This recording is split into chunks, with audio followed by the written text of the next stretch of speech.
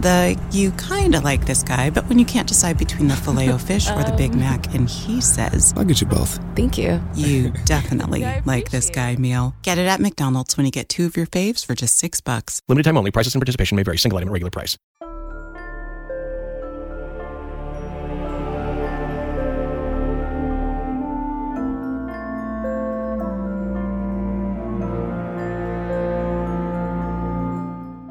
Welcome to Bald Move Television, the officially unofficial place for all of television. I'm your host, Cecily. I'm your co-host, Alexis.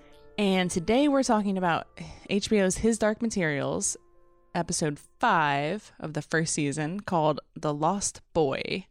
This episode gets its title from the chapter in the book. So we're going to talk about the episode, but after we talk about the episode, we're going to do a little bit of feedback, which might have some light spoilers or speculation. And then after that, we'll do a spoiler section.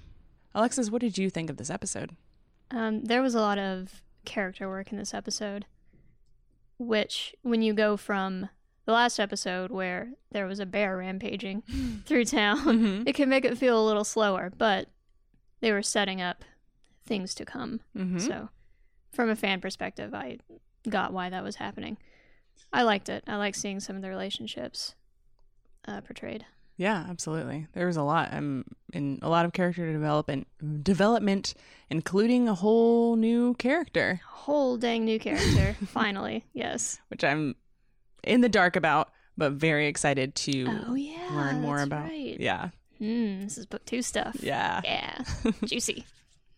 So I'm just, I like doing these kinds of things, so I can just speculate all day long about what's going to happen or who's doing what, and I love it. Fantastic. Do you want to just talk about the episode? Let's do the dang thing. Housekeeping. Club members, this housekeeping tidbit is for you. As you probably know, Jim and I love Christmas, and we've had this nice little tradition where we drink up and do podcasts and live watches of movies with some kind of coordinated Christmas theme, and we do especially drunken lunches with Jim and Aaron on Fridays. This year, the theme is Mary McAllister McClainmas 2, Christmas Harder. And we'll be doing the sequels to movies we've covered in previous Christmas celebrations, such as Home Alone 2, Jingle All the Way 2, Die Hard 2, and, as is tradition, a final surprise movie for Christmas Day. And non-club members, we have not left you out. Last year, we did a very Giamatti Christmas, which was a 12-minute animated short / epic tone poem about Paul Giamatti desperately trying to get a last-minute Christmas project greenlit, and it received mixed reviews. So Jim and I decided to release it to a wider audience, hoping it gets the appreciation that I don't. Does it deserve appreciation? Reviewers suck. This I know. There's one thing in life I know. Reviewers suck at everything. Yeah. I'm particularly proud of that project. I thought it was great. I still love it, and I think more people should see it, and we're going to take steps to make sure that happens. So if you want to see the full schedule and access all the Christmas season celebration, go to baldmove.com. You literally won't be able to miss it. The very Giamatti Christmas is at the very bottom of that page, so scroll down and check it out. See what you think. Finally, me, Cecily, and Jim put out the second episode of One Weird Trick over at swizzbold.com this week. This one, we give advice on dealing with depressed parents, managing a difficult career transition, and late 20s dating ennui. Ennui? How do you pronounce ennui? Ennui? If any of those sound good, please check out baldmove.com to subscribe or search for the show name wherever you listen to podcasts. Okay, so we start with Kaisa, Serafina Pekkala's witch, narrating that the witches hear whispers between the worlds in what is a really breathtaking shot of just the scenery that the Egyptians are traveling through. It's beautiful, yeah.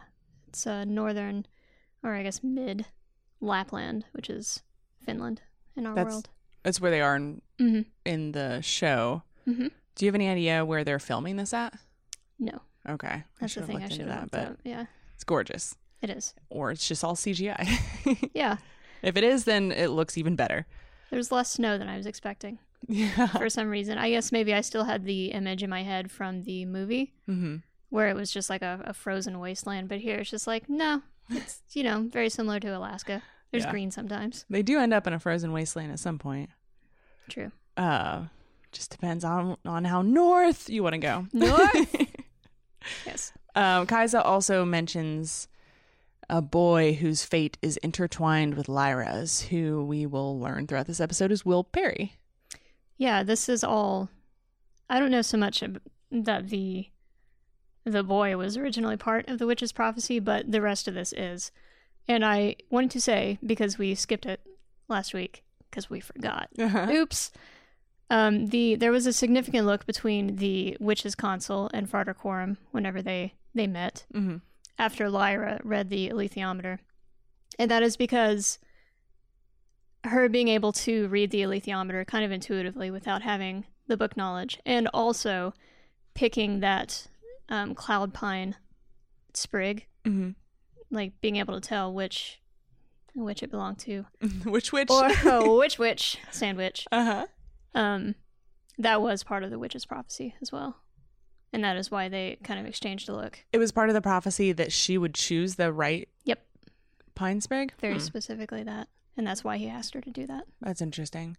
So is that to imply that, is that some sort of like witch magic that anybody, like Fra Pavel, he couldn't come in there with an alethiometer and determine whose it was? Yeah, I think it's just the fact that she hadn't studied at all, and yet she was able to be so correct about something. Interesting. Yeah, but that's just kind of a side thing I wanted to get back to before I forgot about it again, because God only knows that could happen. Yeah, no, that's great. Cool. Okay, so the next scene we see Lee not walking in order to protect his balloon.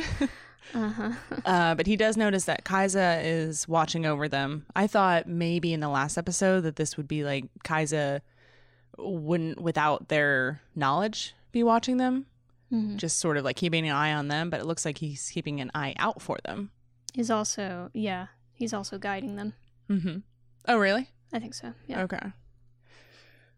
We'll talk about it, but I feel like he could do a better job. Yeah. So Lyra asks Lee if they're going to win, and he says no. But I feel like you want me to say yes, so yes. And she mentions that he's not an easy man to like, and I may have noticed that myself. I very much enjoy the Lee and Lyra roadshow. Yeah, it's good. It's a little bit more. Like you said before the podcast, I'm gonna try not to do the whole this versus book thing, but a lot more developed than the book.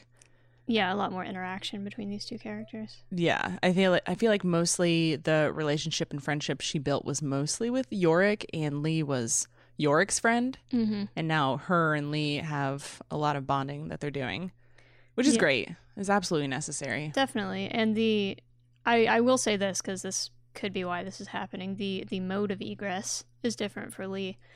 If I'm not mistaken, I went through and read the chapter again. Lee did take his balloon. Yeah. The whole time. Okay. I think so, yeah. It's nice that it compacts really well. I did want to see what is pulling his balloon sleigh. I forgot to look for what exactly is pulling it. I assumed it was Yorick because that's a huge sleigh thing. It is, yeah. But if he is just people pulling it and he's riding on it, it's kind of shitty. I would throw down whatever I was using to pull it. Like, no, listen, you are an extra, 100 pounds more than we need on this. Yeah. Get off. Okay, so then we go to Boreal, who is keeping an eye out with his private investigator. I guess so. Yeah. Whoever he's contracted to keep an eye on this poor family. Yeah. So Boreal's watching over them. This is John Perry's family's house. John Perry, okay. Yeah. John Perry. Who is Grumman in Lyra's world. Okay, yeah. I was like, oh, I thought this was Grumman's family. They're the same. Okay. Figuring things out here. Putting all the pieces together. Yeah. So then we go back over to Lord Fa, who's asking Lyra to check the security at Bolvangar and what they're in for. And she says there are Tartars and tall fences, 60 men, and lots of guns.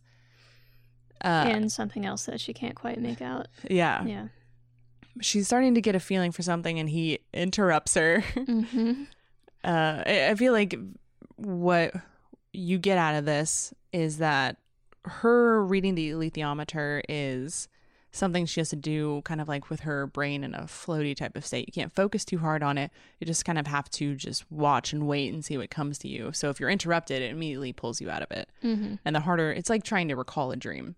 And it's also, it is answering questions that she has not asked, mm-hmm. which is interesting. That is interesting. It's mildly interesting. Mildly. Sorry, I gotta stop saying that. That's his thing. It's not mine. No, it's perfect.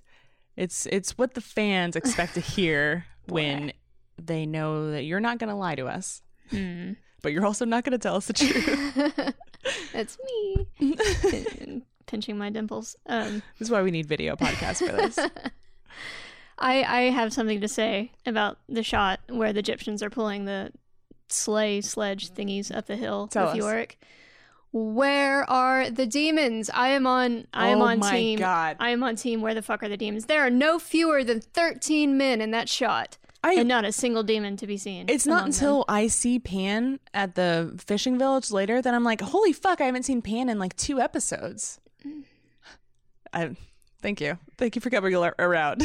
We've seen Pan, but we have only seen Pan. It's right. Yeah, they're all mice, I guess, or actual dogs, or actual birds, or sleeve snakes, or who can say? Yeah, I don't know. The budget is really hurting them there. It really is. Like, maybe you could sacrifice one CGI mountain for a CGI demon. Mm-hmm. So, someone's got a peacock and Egyptians because they're a weirdo or something like that, right? You could sacrifice like 10 frames of polar bear riding. Yeah. Yes. But anywho, that's my soapbox. I'm off. Well, while we're talking about it, did you see what Lin-Manuel Miranda posted on his Twitter? Be more specific. About last episode, about how they filmed the polar bears, or Yorick evading the like oratory. Yes. It's just a guy holding a giant polar bear head like above his head and running. It's amazing. Just getting it. Yeah, if you are interested in more behind the scenes stuff about how the show is being made, Lin-Manuel Miranda on Twitter is doing it the most to satisfy fans, and it's so cute. Yeah, he's doing a great job. So in the same scene, Farder Coram denies Lyra's request to go seek out the horrible ghost that she describes to him. Mm-hmm. And I couldn't help but notice that suddenly Farder Coram doesn't think that she's in charge, and he's not following her lead. Yeah, interesting.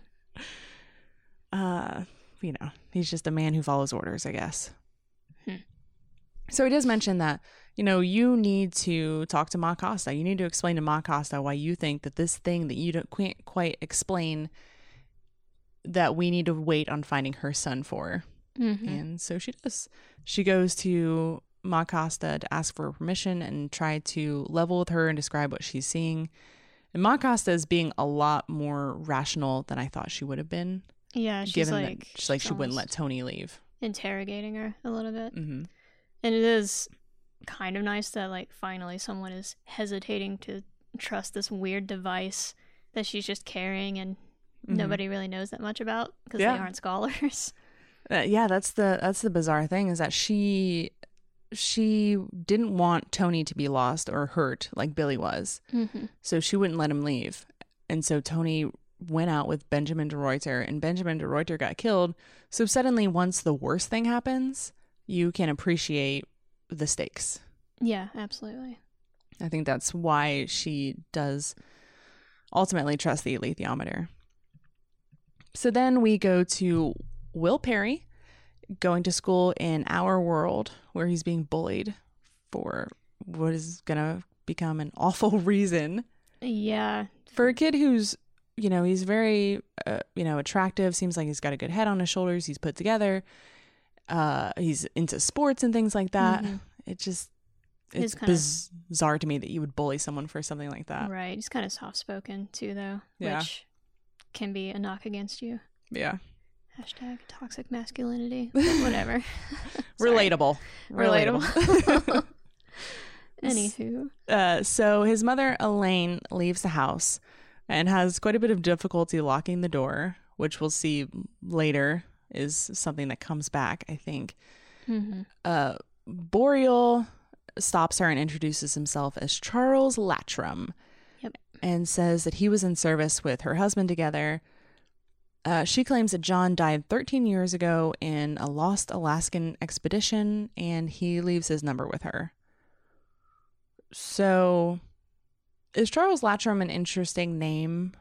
Is a mildly interesting name at all, or is that just something he drew out of the air? I don't know that it has anything to do with anything. It's just the pseudonym that he came up with for himself. His name is Carlo Boreal in Lyra's world, and here he's Charles Latram, so I don't know. Yeah. But this is kind of a hint that he might have an actual identity here, which could come to something next season, but we'll see if it does or not. I don't know. They're changing some stuff here and there. I guess you'd have to. Maybe the Pale Man created fake documents for him in order for him to register his Tesla. And Right. True. That would make sense. That would make sense. We see Will Perry is boxing after school, and his mother arrives and causes kind of a scene. She just comes in like yelling for Will, and the other kid that he's boxing with bullies him right in front of her about her mental illness, which I just thought was really bizarre. It's not that bizarre. People see people who have mental health issues sometimes as like mentally challenged. Oh, yeah, in some absolutely. way. I mean, not the bizarre that he would make fun of her for it. I think it's bizarre he would do it in front of her. That takes an extra amount of gravitas for, because bullies typically, they're punching down. And to do that in front of adults, like the teacher and the mother, I just thought was really bizarre. So he rightfully gets punched right in the face. He does, yeah. The teacher lets it all happen. He follows her outside and doesn't believe that someone came to see her.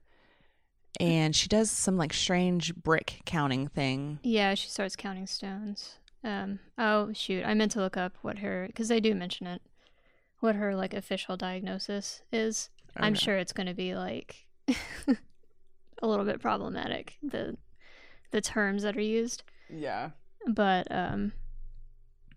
we learned that this isn't the first time that she's thought she was being followed or snooped upon. Yeah, that's what it seems like, because he quickly, just dismisses it. He isn't believing her.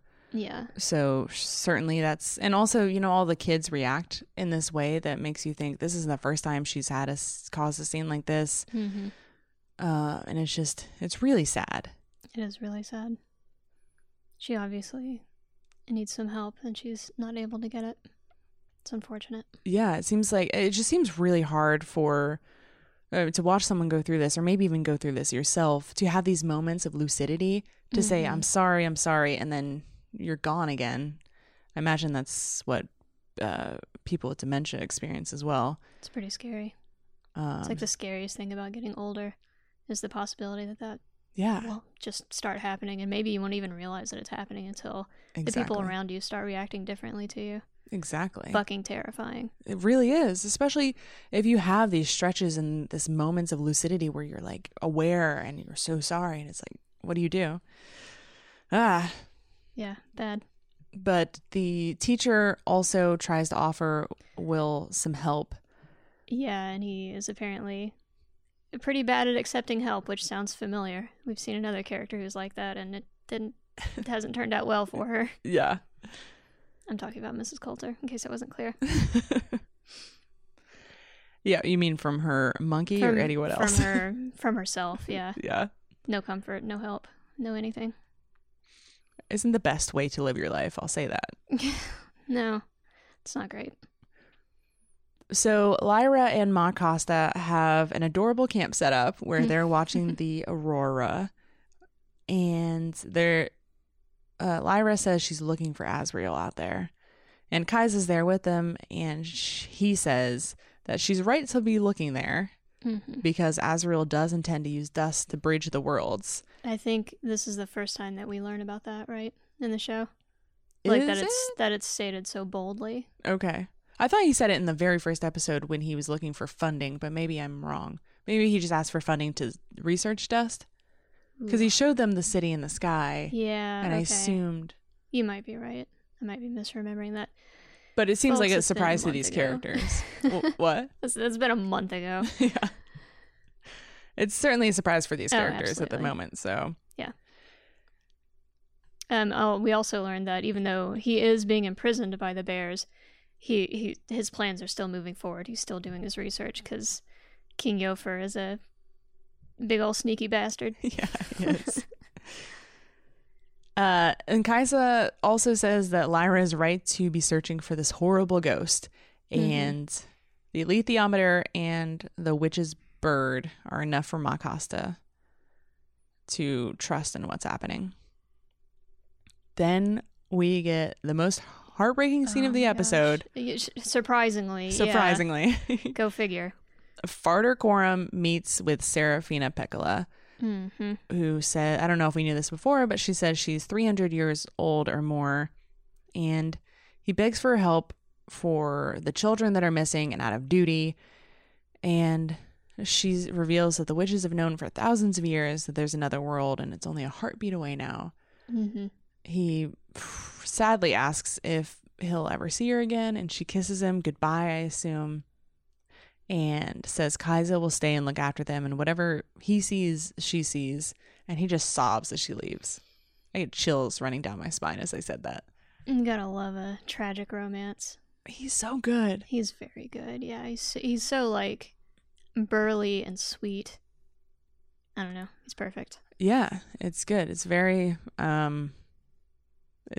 masculine. The way that you can just feel your feelings, but still be able to be a strong man when you need to be. Master that fear. Oh, yeah. So yeah, that was effective. So do you think we'll see Serafina Pekkala again? Do you think he will? I don't know if he will, but I think we will for sure. Based on what I know.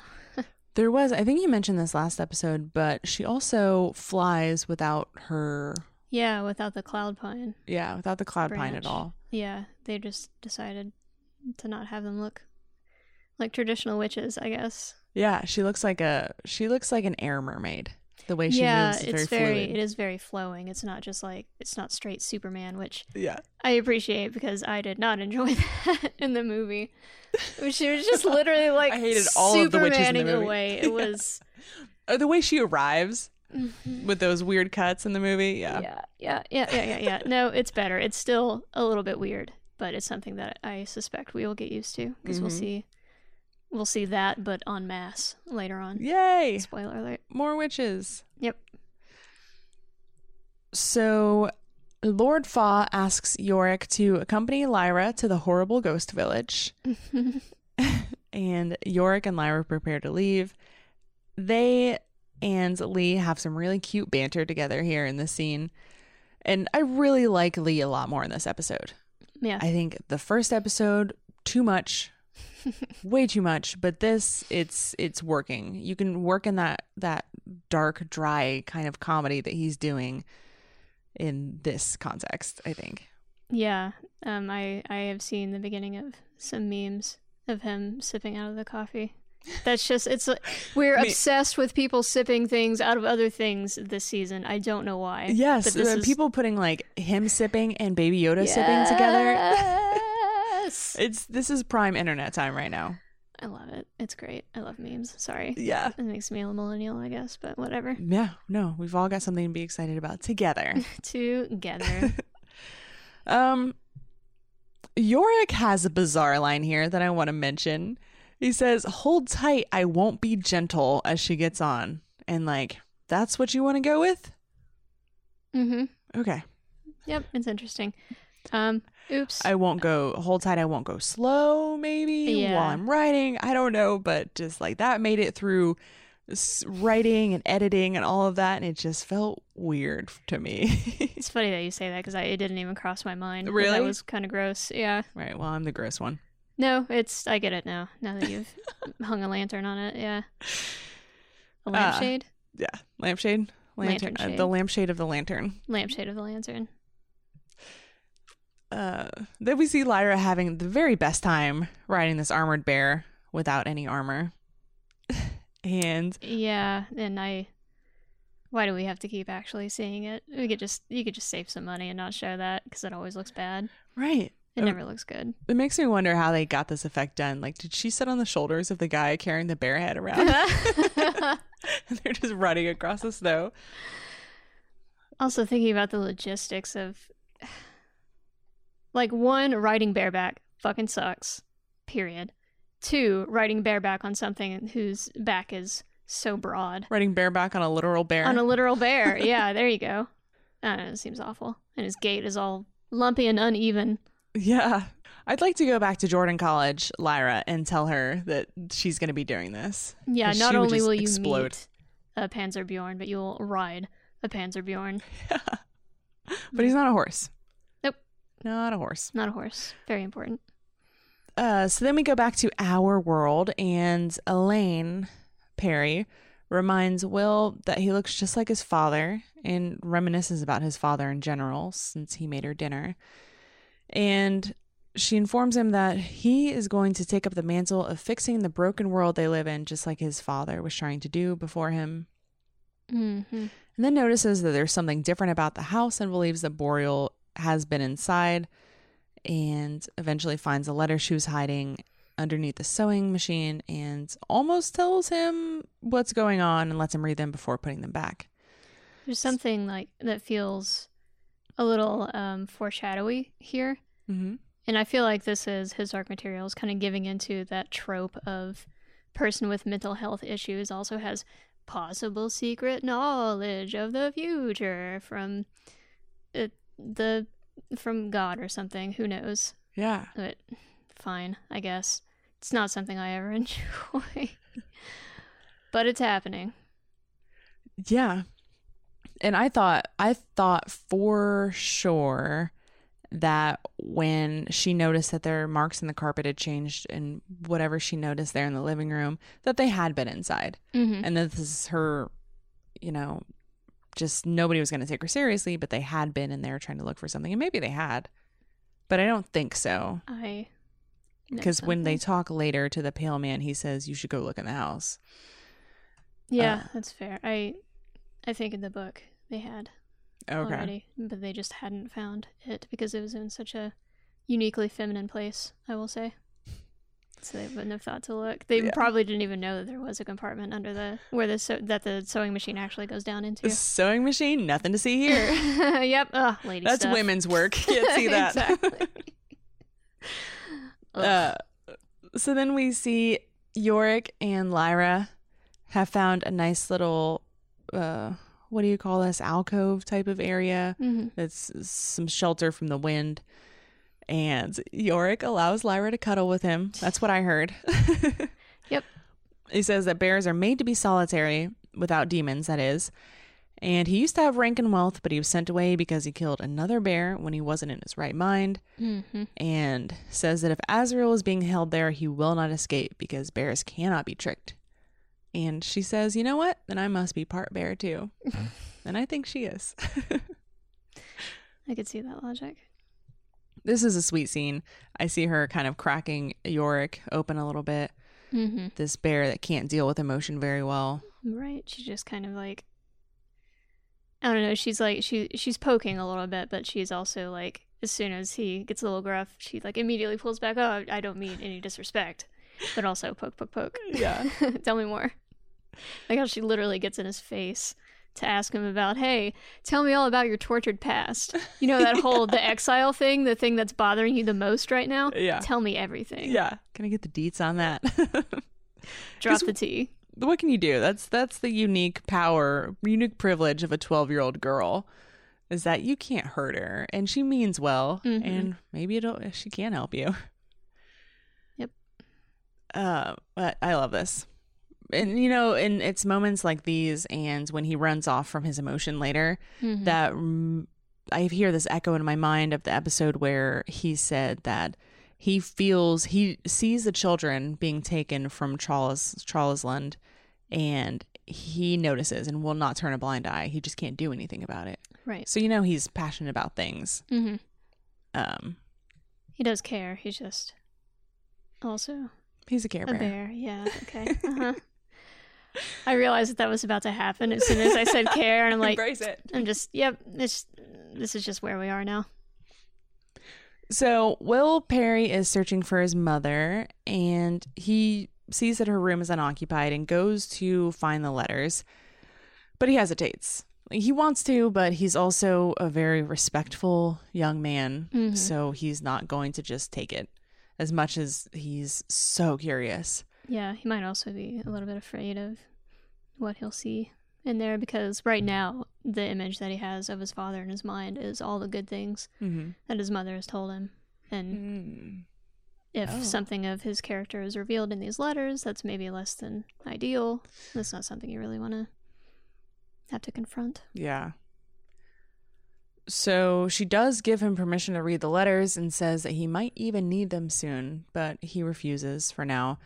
And it's got to be such a difficult position for him to be in, you know, for all the reasons that you said. But, you know, she could say that he can read them and that he might need them, but she's not in her right mind. So is she sure about that? It's such a heavy decision for him to make. Absolutely. Also, he says that he came in to say goodnight, and it is full on daylight outside.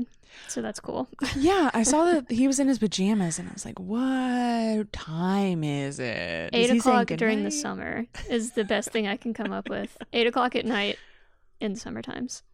Right, or they might be directly under some kind of aurora. We'll talk about that later, or there's too. a fucking floodlight Yeah. shining right at the house. Who knows? Boreal and that other guy are out there with flashlights just looking in the windows. Yep. But in all seriousness, Lyra and Yorick find the fishing village, and it's been abandoned. Pan tries to talk her out of going into the shack, but she masters her fear like a true bear and goes in and finds Billy Costa, who is missing his demon. Also, Pan is there. Yeah, Sadly. and terrified of the whole him missing a demon thing. Terrified. So I thought I thought from the alethiometer reading earlier that she mentioned something about the villagers being scared, and I thought maybe the villagers might be around to see this, but it seems like they just left the village and Billy found it. Yeah, I don't know what happened first, or if they happened at the same time. Like he showed up and then they got so spooked that they left, Yeah, or they just fucked off and left a child to die there. A child without a demon, which we should probably get into this. Why this scene maybe should have been different than the way that we saw it. Yeah, let's talk about that. All right. So there are a few differences in this scene from the book, and some of them are not terribly important. Like, for instance, in the book, this character, this boy that they found, his name was Tony Macarios. He was just another kid from Oxford, not Tony, Billy's brother. But here it's Billy, which it makes sense. It's more economical. It's supposed to make you feel more, I think. Yeah, exactly. It's the reason why you go with someone you know. Exactly. But also, when Lyra and Pan find him in this shack, he is cognizant. He is not like catatonic like he is here. And he is clutching a dead, dry fish to his chest. And he is asking where Ratter is, which is his demon. And he keeps asking for this demon that he's missing. And it is, the way that it's shown, it is actually heartbreaking. And also, it again just kind of highlights this relationship between people and their demons and makes it more obvious how bad it is that he doesn't have his demon. I don't think that they are making that clear enough in this show. It's awful what they're doing to these kids. Yeah. And when they eventually leave with Billy, they bring him back to the camp where we see Lee's, like the skeleton of Lee's balloon is starting to go up. Yeah. I couldn't tell what the fuck that was at first. It looked Oh, like is that what that was? Yeah, it looked I like a thought they just fucking found- whale carcass or something. I but thought they it's found some like bombed out shelter thing and they took advantage of it. No, I think they're starting to set up his balloon. Oh. Yeah, so they make it back there, and there's not a lot of reaction from the Egyptians to Billy not having a demon. when in the book, they like don't want to go near him because it's so unnatural for someone to not have a demon. And him not having a demon is more what causes him to die than just the exposure. Okay. Because he doesn't have his demon, so like he doesn't want to eat. He doesn't want to sleep. He can't sleep. He is literally missing a part of him. And that's why he dies. And they really, really took that away from these characters in this episode. Yeah. I mean, that's a lot of what I've heard as well from a lot of people, because I mean, that's my feeling as well. But that they're not putting enough of an importance on the demons themselves, which is crucial, which I've been saying from episode 1, but it was more for like selfish reasons. Right. And I asked my husband Aaron what he thought, and he was like, well, no, I totally get it. I get that they're important. You know, if a demon dies, the human dies. If a human dies, the demon dies. I was like, it feels like that's an oversimplification to just say that you are connected in life and death. And you know, he kind of illustrated what I thought was missing too, that you don't get all of this impetus. You know, you see it in moments with, and I think mostly only Lyra, maybe the master in his at the college with his bird. But, you know, Lyra's trying to master her fear. Pan's telling her, no, go back. And you understand that that's two parts of herself. It's that she's trying to move forward with. Right. And it's illustrated well there. But I don't know, maybe the actor, this very young actor, couldn't carry the weight of trying to convey that. That's fair. Yeah, I hadn't thought about that angle of it. But that's not a good excuse. You find a better actor, but I don't know. It was lacking, and that's something I'll miss later, I'm sure. Yeah. But also, I mean, you can make the argument that this first trilogy of books is not, or series, whatever. Anyway, this first part of the story is not so much, based on what I know of how the rest of the story goes, these 3 books, it isn't so much all about the connection between people and their demons. It is more so the nature of dust and what it do. The nature of dust and what it do. But also, it's so weird because there's something coming up in this show that is the relationship between people and their demons is like central to what makes it as upsetting and tragic and hard as it is. And I don't know. It's weird for me because I already know I know how all the things work. I know how all the things are connected. I know the whole story, but for people coming into it who don't, I would like to know if it is as impactful later on. Yeah, I'd love to hear more from people what they're thinking about this relationship, because we are kind of biased, slightly informed, but also our opinions are valid. That scene is like one of the standout scenes for me from the books, and they took away a lot of the power of it by showing it the way they did. It's still pretty powerful, but it's not. It feels more like something that happened in our world because it doesn't focus so much on the relationship. Yeah, demons. I was telling you before the podcast that I felt like I was crying in anticipation of the scene. Like I felt I felt like my eyes welling up when I saw Lyra going into the thing, and then when they arrived back at the camp, I thought that it was going to be super effective when Ma Costa discovered that it was Billy, and it didn't work for me. But here, let's talk about it. We see Lee holding Lyra back when they arrive and says that this is really just about them now. They love you, but this is a family thing. And that everyone now understands what it is they're doing to children. Lee tells her that he's proud of her and comforts her, which really gave me chills. It's so nice. Like, that's exactly what she needed. Someone needs to comfort this child as well. And I would like to go ahead and say that I also would like somebody to hug me and tell me that I'm brave and that they're proud of me. Yes. That would be great. Anybody, please. Please. And Yorick goes to punch dance out his rage in the Arctic. He's gonna go hug it out with a fucking glacier. That's what they're called.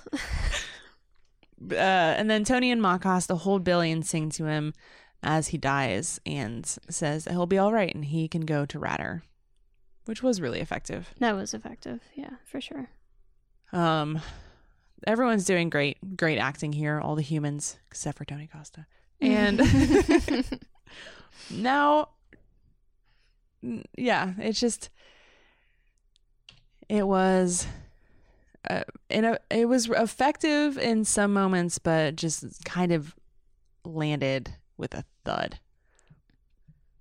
A little bit. It relies more on the fact that Billy was cute. Mm-hmm. Because we don't know anything else. As soon as we saw him in the first episode, I'm like, this kid is heartbreakingly cute. And I use that word for a reason. Yeah. And yeah. I don't know. It's just, I almost didn't think it was the same kid at first because they shaved his head, got rid of his glasses. So he's just kind of dying sadly and slowly. Yeah. And it's hard to connect and understand what's even going on in his mind. How do you feel about him dying from exposure versus the loss of the demon? Because I will admit that him dying from the loss of demon I didn't really understand that. Mm-hmm. The exposure, 4 days alone without food and all of that made a lot more sense. But if the two things are in conjunction, I guess that makes more sense. Yeah, it's my understanding from the way I read the book was that whenever you don't have your demon, like, it is literally like missing a part of your soul. It's missing your will to do anything. You're missing your creativity, your imagination, your connection with whatever it is that makes you a conscious being, like a being who is conscious of themselves. And if you are a child and you don't necessarily know how to take care of yourself, whenever you're missing that. I love the exploration of mental illness and being a physical kind of manifestation and a demon. If you're a person who has a split personality, are you Mrs. Coulter? Or is that being bipolar? If you are Elaine, would you be acting like Billy should have? And that she's just kind of lost her wits and doesn't have this other part of her that she should to be a whole. So we go back to our world, and Elaine is checking on Will while he's sleeping and does her nighttime checks of turning out the lights and locking the doors when she notices that the exterior door and the entryway is not only unlocked, it's open, and the cat is meowing to be let in. And she looks outside it and confirms that she's indeed being watched by this guy. Yep. I didn't mention this, but there was a scene earlier where the cat meows or is sitting there, and they give it a focus cut. I know why they're doing that. Which had me wondering, like, is this cat Elaine's demon? Is it John Perry's demon? Grumman's demon? Is this cat a demon, or is it just a cat? I know the answer, and I can't tell you. Okay, well, that's just my speculation. That cat is important in some way. Then we see the pale man who has summoned Boreal, and he hacked the bank account. I'm glad that you said that because I have it in all caps in my notes too. Hacked. I don't think you can call it hacking when you just guessed the password or maybe even knew the password and just logged in. Yeah, that's... And finds that Grumman, John Perry, whatever we're calling him, has been paying his wife money monthly. And it seems like it's automatically been set up to give her small amounts over a long period of time versus giving her one lump sum in case something happened to her, or to him rather. And I'm not sure what the difference is.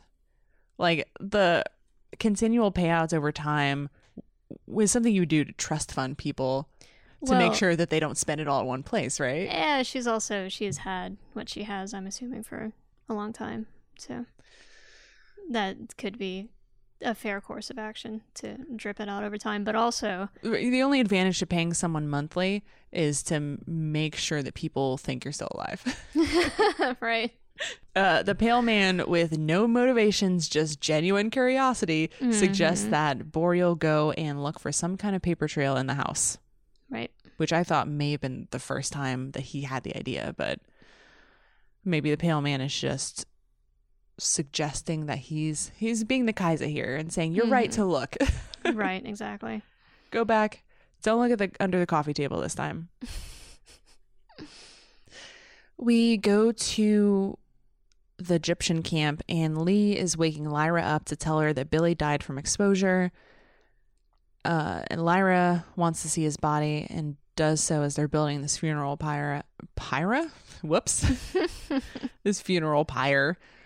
There's another difference here from the book. Yeah. Like the reason why she wanted to go see him, partly out of curiosity, but also when she looks at his body, she notices that he doesn't have his dried fish anymore, and she flips the fuck out. Yeah. She's like, how could you? This was all he had. How did you take it away from him? How could you take it away from him? And the dudes around her are like, we thought he was eating it. We gave it to the dogs. Another scene that would have helped establish how important and she carved in life and death. She took a gold coin and she carved the name Ratter into it and put it in his mouth. And she was like, if it's good enough for the Jordan scholars in the crypt, then it's good enough for you. That's good. In the book. Again, here she just kind of peeps at him. Which felt strange. I would have chickened out.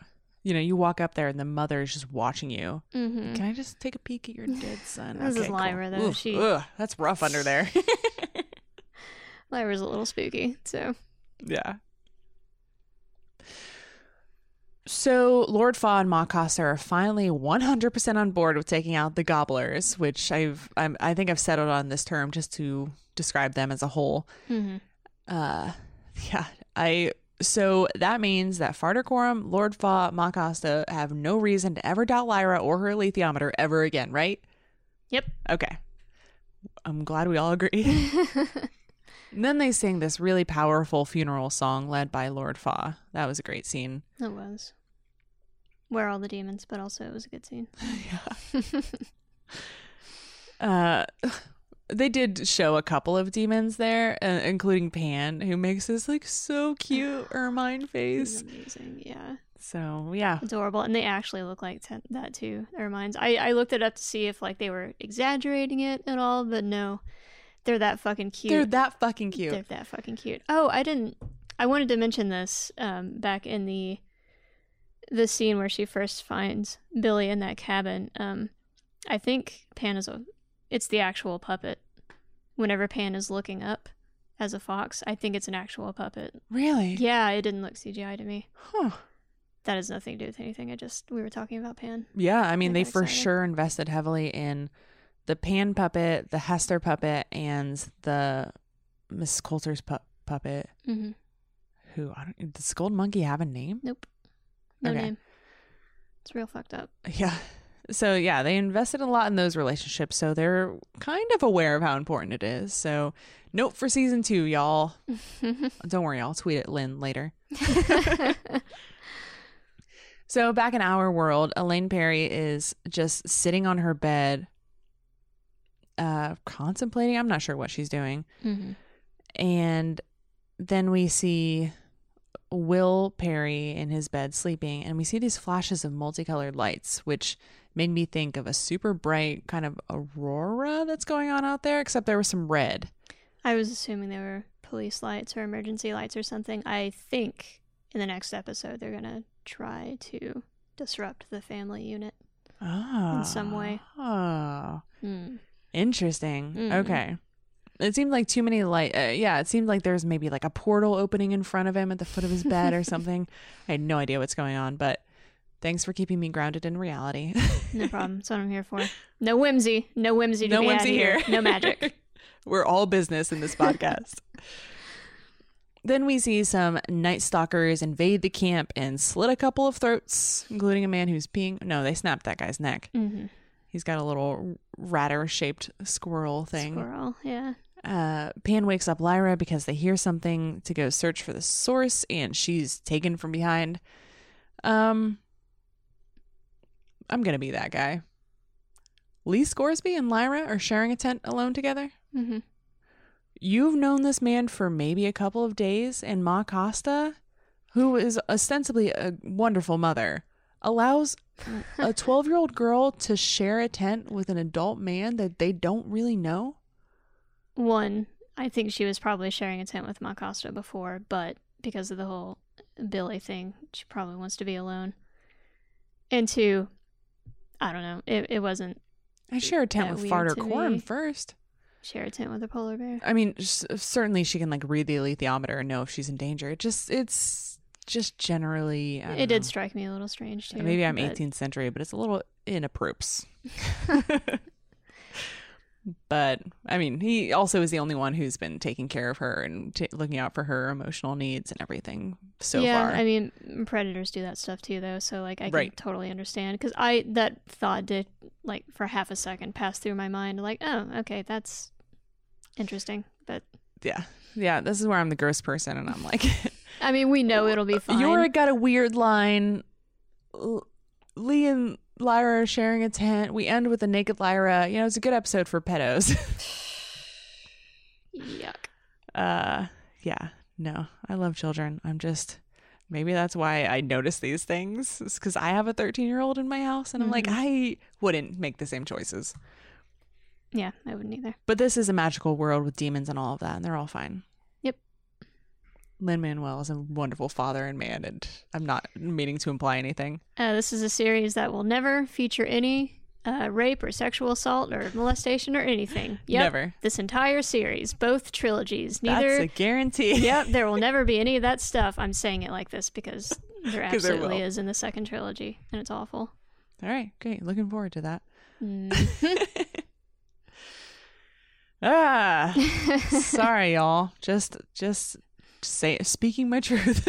No, yeah, absolutely. You are coming into it with your perspective, and that is the perspective that you have, and there's nothing you can do about that. Yeah. And also, it's good. Yep. So it all works. In the final scene, we see Lyra being brought into Bolvangar by the Samoyeds, and these dogs, they're so good, even though when they're being bad. Are they Samoyed dogs as well? They're Samoyeds with Samoyeds. Timberwolves, I believe. She smartly gives them the false name of Lizzie Brooks, same as the books. I didn't mean to rhyme. I'm so sorry about that. The person in charge, I believe from reading the end credits, is called Dr. Cooper.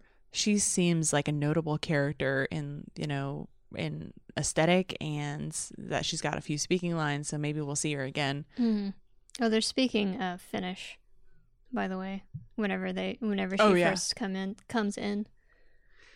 That was interesting. Yeah. So Lyra is escorted back by, I believe it's the same nurse that took Roger and Billy in the beginning. If not, she looks very similar. Yeah. And for a reason. They go to prepare her for immediate treatment because she is a category A and about to change any moment now. I like that.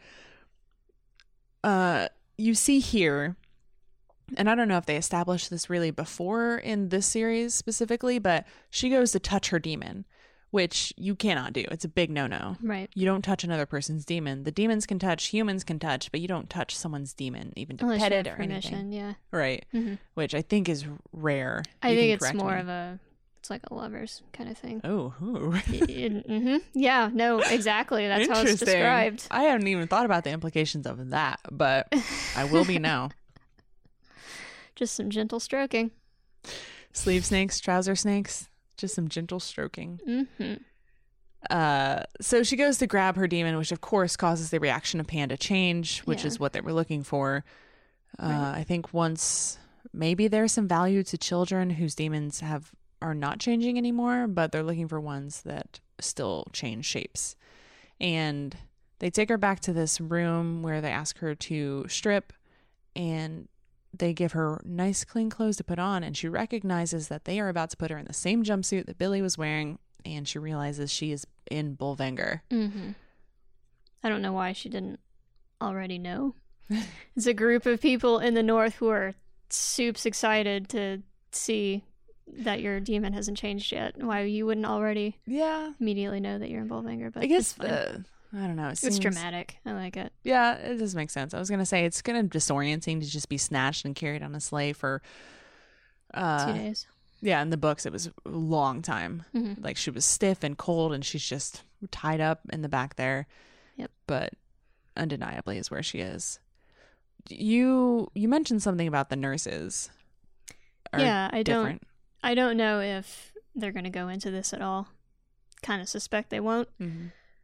But the nurses who work there, not all of the scientists, but some of the scientists too, I think, they have had their demons cut away from them as adults. Mm. And because of it, they're kind of like drones. Like their demons are still alive is the thing. Oh, okay. But they're kind of drone-ish. And they try to insinuate that they had to do this to kind of like cut away their empathy a little bit so that they could Kill children. wreck these fucking kids' lives. Yeah, exactly. To experiment on them. Yeah. So none of them have demons with them.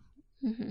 I know they've been cut, but I'm just curious if they ever, like, even if you cut your demon away, where does the demon go? Right next to you. In the book, Lyra notices, while she's there, she notices that there's something weird with the demons of the people, because the demons are also like, they behave more like just animals and like dogs. It's just like having a pet dog as opposed to having that connection. Can they still talk and everything? I don't know. Maybe they can, but I don't know that they do. Very curious to see where this goes. Yeah. But that's the episode. Do you have any other thoughts about it that you want to mention? No, I think there was one thing about the witches. I don't know if we hung a lantern or not. Yeah. But part of what Seraphina tells Fardacorum is that Azrael wants to start a holy war, which is pretty important, probably, and something we should mention. That's a lot. What does that even mean? What is a holy war? Is it crusades? It can't be crusades because he's not on the side of the magisterium, so... Yeah, he's certainly acting outside of and trying to avoid the magisterium at all costs, but they have him prisoner. Mm-hmm. So, I mean, and just crossing in between the two worlds is heresy in their eyes. So is that the holy war?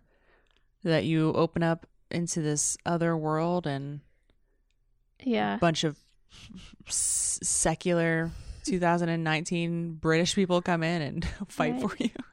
She also mentions, Seraphina Pecola mentions that opening or cutting into the Aurora or whatever is the only way to get to other worlds, which we know is wrong. So maybe the witches don't know everything. Oh, you're right. Yeah. I didn't even thought about that. Maybe they don't know everything. I guess I just assumed they were spinning tales for, the person they were talking to. But if that's the only way they know of, and Boreal is smarter than a witch?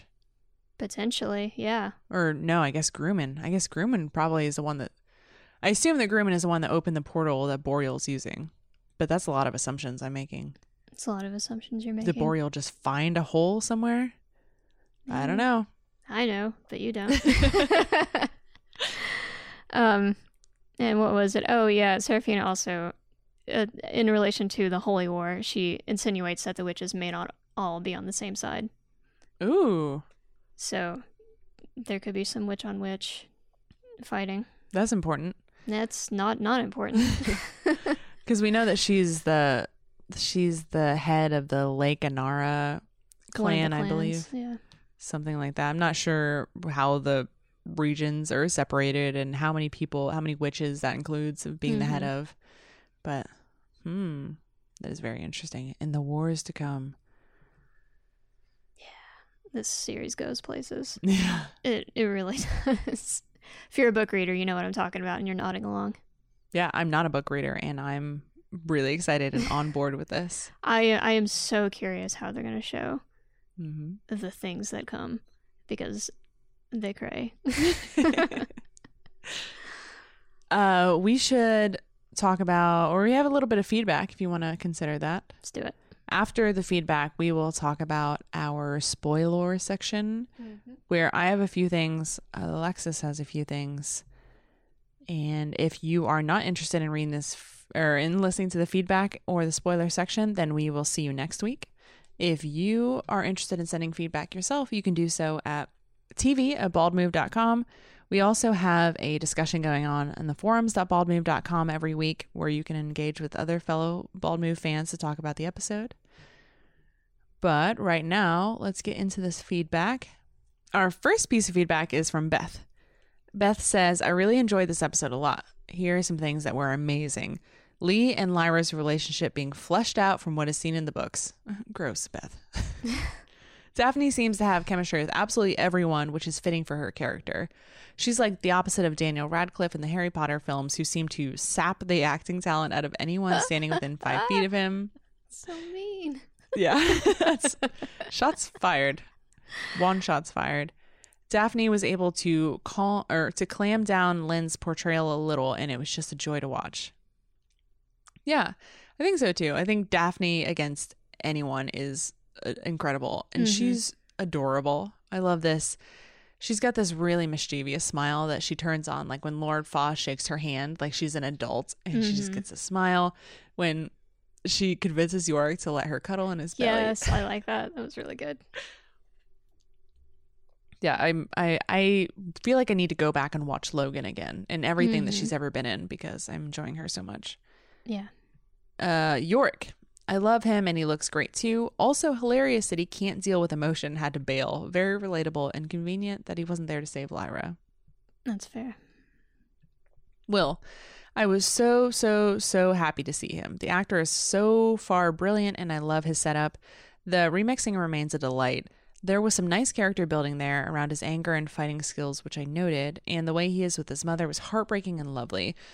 Great casting for all three lead children, which is the hardest part of the adaptation in my opinion. His mother was done very well too. A nicely subtle portrayal of her illness that made it feel very real and all the more heartbreaking for it.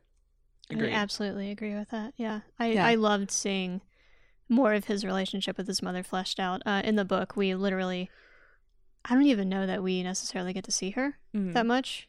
We just know that she has, mental health issues, and that's why he isn't home very much or something. I don't know. It's weird. It's much better here. They're doing it justice here. Yeah. It's nice to see. I don't know. I know I've seen this actress before. I'm not quite sure what. Maybe a Black Mirror episode, I feel like saying. But I don't think I noted enough how great she's doing with what she's doing. Yeah. Finally, Boreal is also really being fleshed out and I love him. I can totally see why Mrs. Coulter is into him and yeah, we all are, girl. And he seems like a real threat that perhaps he didn't really seem like in the book. It's not even entirely because Arion is so sexy. Maybe that's his real name. Arion is so sexy that my TV starts steaming whenever he appears. Speaking of which, she did it too. Speaking of which, hello, Serafina. She was suitably otherworldly. Interested that they keep mentioning how Lyra's getting older. Yeah, I didn't talk about Serafina very much, her look and aesthetic. I really like what she's wearing. Seems very much like Lady in the Water, made out of seaweed or found objects or just made specifically for her, maybe cast out of magic. It's incredible. She's covered in these scars, which some seem like are battle earned and some seem ritualistic. Yeah, it looks like she might have like an enormous tree on her back, a tree without leaves. Because you can see like on the back of her shoulder and on the back of her neck, like some branching stuff, which I thought was a really interesting choice. Yeah, visually. I love the look of her. Yeah, absolutely. I like her short hair too. It's fucking practical. So practical. When you're flying. If you're going to be flying around. Absolutely. Okay, if you've ever had hair longer than 3 inches and you've ridden in a car with the top down, you understand that you can't just fly around with long hair. It's insane. No. And you will never get a brush back through that shit unless you like put mayonnaise on your head. And nobody wants to be a mayo head. All right, Beth has some things that she's less sure of. Sorry, I'm not sure I like Farter Coram. I just don't get where he's coming from, and his swings into tears always leave me a bit jarred, like there's no build-up. So this I've heard from someone else say that they don't like Farter Coram, and I feel 100% the opposite. Same. I mean, like I said earlier, I made my case for him and how it's super masculine to be holding on to this love that he's had over all of these years, that they had a lost son together, and they're very passionate people in different ways. Right. She feels like she can change the world because she has the power to do so ostensibly. And he feels like his duty and responsibility to stay true like a rock to his people, to his duty, to what's right. Right. So I'm sorry you feel that way. It's really working for me.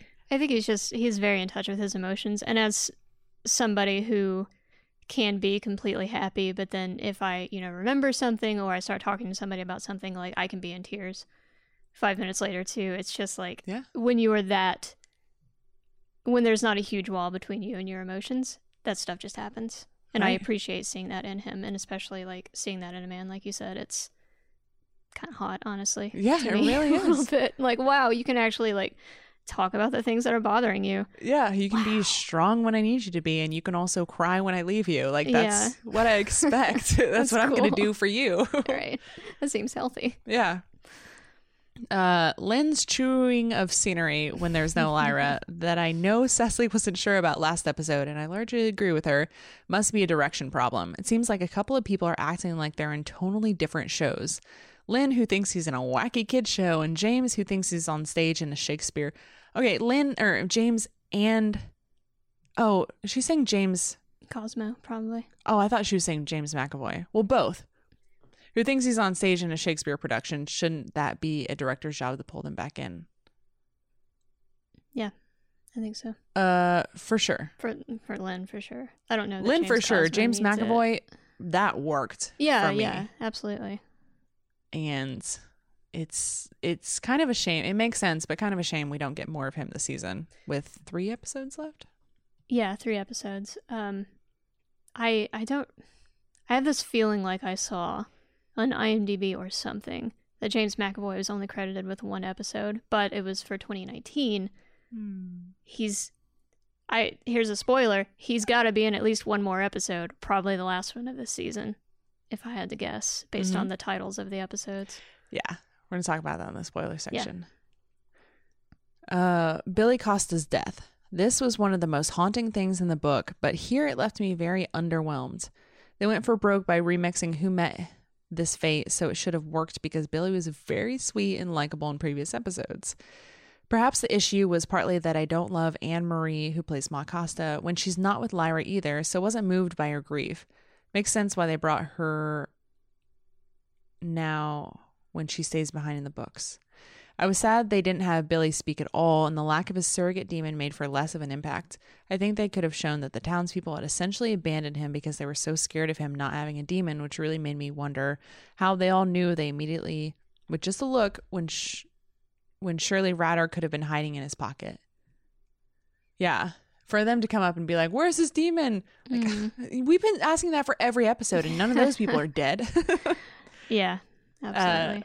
This also took away from how brave Lyra was and what a big deal it was that when she was so kind to him and brought him back to camp.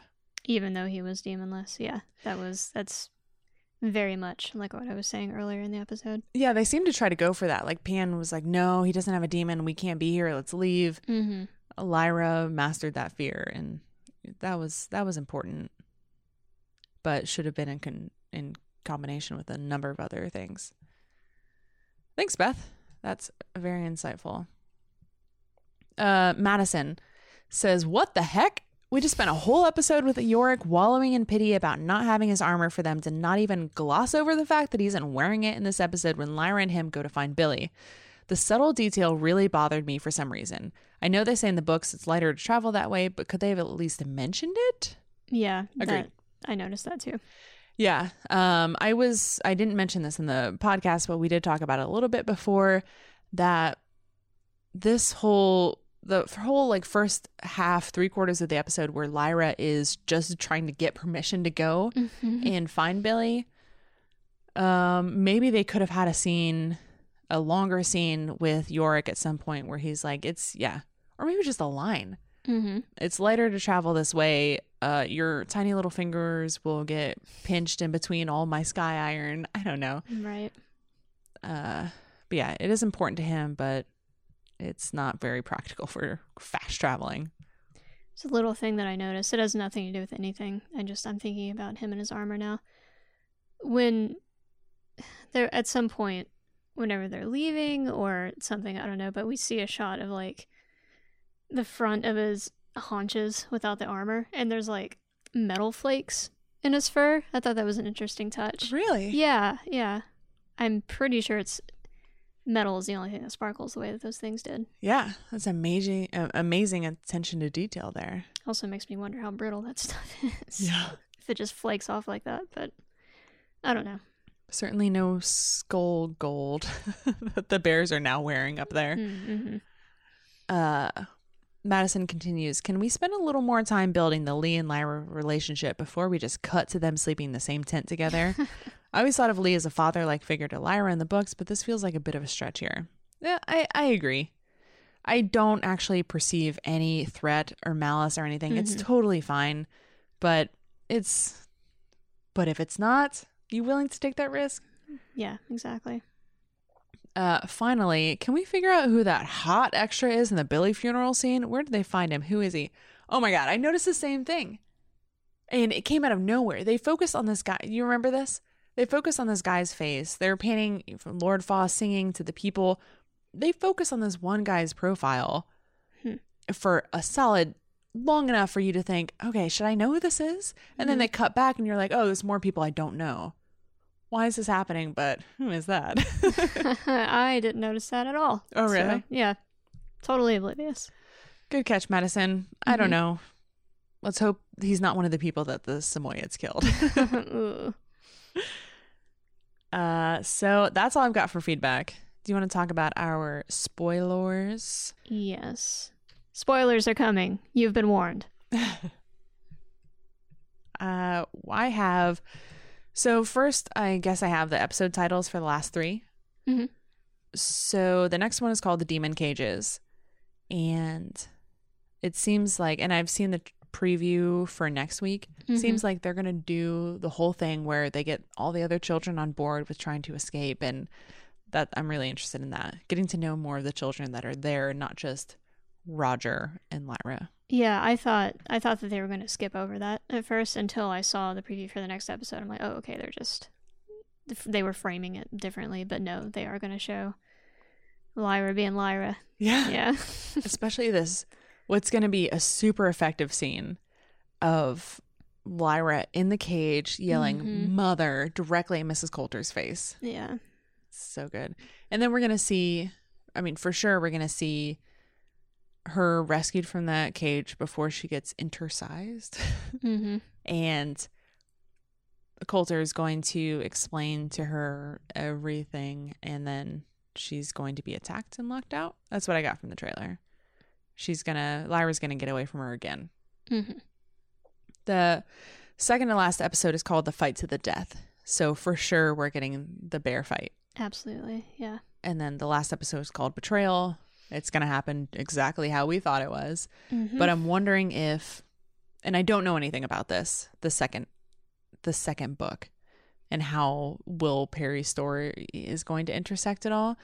But I assume that they're going to do the whole, again, this is spoilers. I've warned you. They're going to do the whole thing where Mrs. Coulter and Asriel get back together and they open up this portal together. And Lyra escapes into the other world. Will Perry comes over here. They meet in some way. Roger's gonna die for sure as a sacrifice for this portal opening, right? That's got to be the only reason they call it betrayal, I think. I think it's the sacrifice is basically Roger's demon. Yeah. Yeah. Demon? The dust from his demon. is what eventually cracks it open. Okay. The dust and the energy So from him being separated from his demon. You're right. The demon opens everything. Roger dies almost immediately after because of the loss of his demon. Because he falls off a fucking cliff. Oh, Yeah. really? Yeah. Oh shit. Okay. I don't remember that Yep. action sequence happening. It's it should be a really powerful scene. I'm looking forward to it. It's gonna be hard. Yeah. No, this Roger kid, we've already gotten some established scenes of them having really great kid chemistry together. Yeah, absolutely. So He's I actually feel like, speaking lines. yeah, Yeah. this is what's gonna do it. Open those floodgates. Yep. Prepare yourself. Gird your tear loins. That's kind of all I had. I don't know when those episode titles went live. I don't even know if they're official. I don't consider anything official until the episode airs. Right.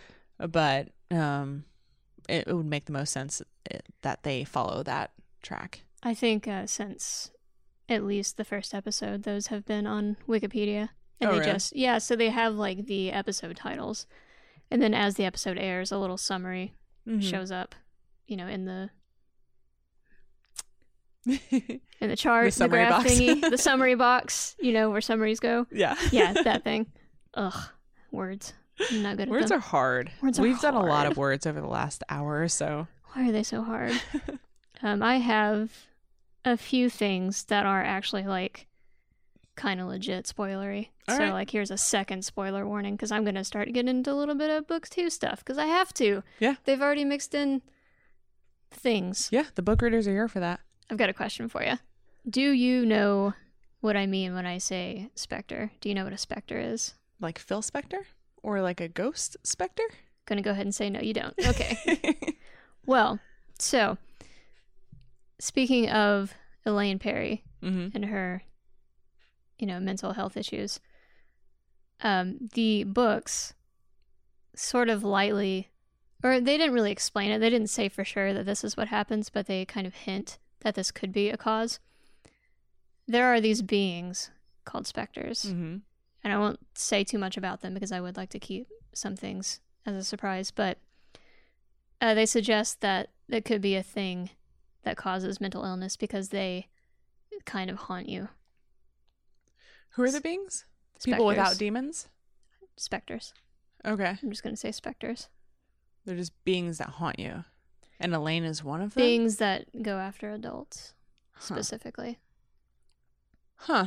Mm-hmm. Interesting. And yeah, potentially she could sense that a specter, like she wouldn't have the word for it, but she could be sensing that a specter is there. And they say that doing things like counting blocks or singing a little song in your head or like reciting numbers is a way to like distract the specter, like to hide from the specter so that they move on to someone else. So is it like a ghost? Is it a visible being? I mean, I could say what it You is. can't say. Yeah. Okay. All It's right. just- I'm very interested. Yeah. So I don't want to know. I really don't want to know.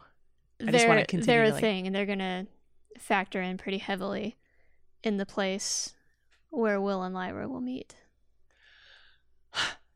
I love it. All right, second thing, Uh-huh. omelets.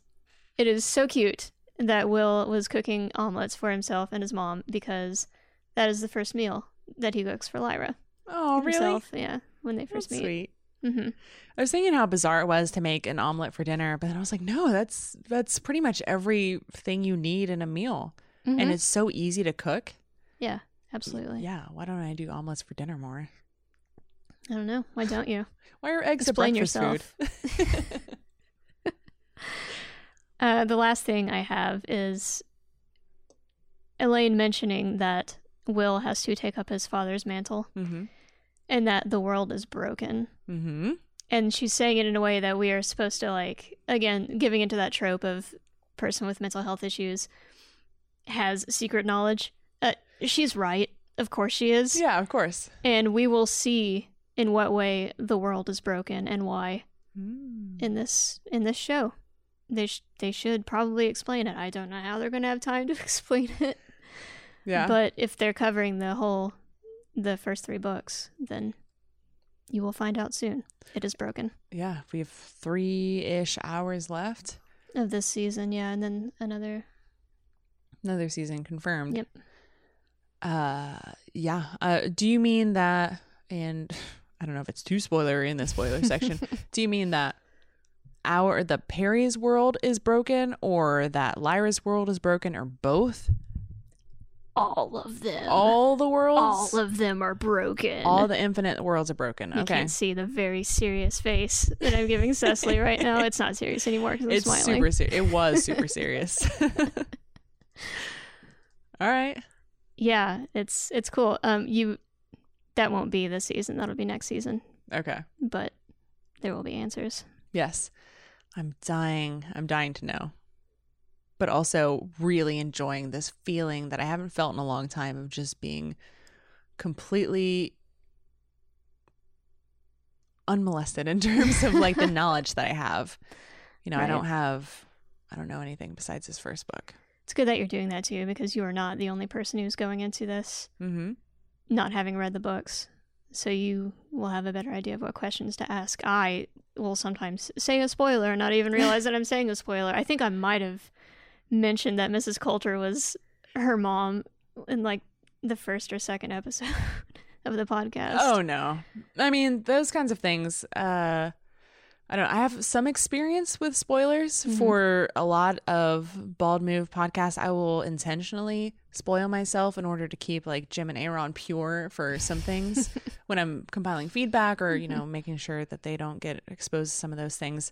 So that makes a better product. But I like when we go in with you doing spoilers and me, like I really want to read these books. I read the first book and I kind of wish I hadn't, just so I could understand what it is that the viewer should know going into this. Right, yeah. I feel that same way about the Watchmen series. I reread the graphic novel, all of them, before we went into watching the series.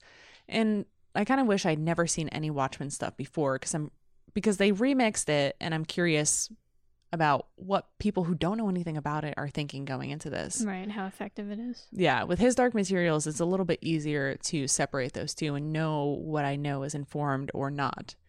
So I think in between seasons, if you and I are going to continue to cover this going forward, I'm not going to read anything else. I'm actually taking the Book of Dust back to the library today because it's due, and also, you know, I'm just gonna stay pure and see, because I like this dynamic we've got going on here. I think it's good. I think it is more, it's just better diversity. Yeah, absolutely. But yeah, that's all I've got for the spoiler section this week. That's all I've got. Cool. Well, it's been another long episode. I didn't think we'd have this much to talk about, but Oops. We will see everyone next week for the next episode, The Demon Cages. Yep, it's gonna be weird. Again, if you have any feedback or anything that you want to send to us, do so at tv@baldmove.com, forums.baldmove.com, @baldmove on all the social medias. And until next week, I'm Cecily. I'm Alexis. Bye. Bye.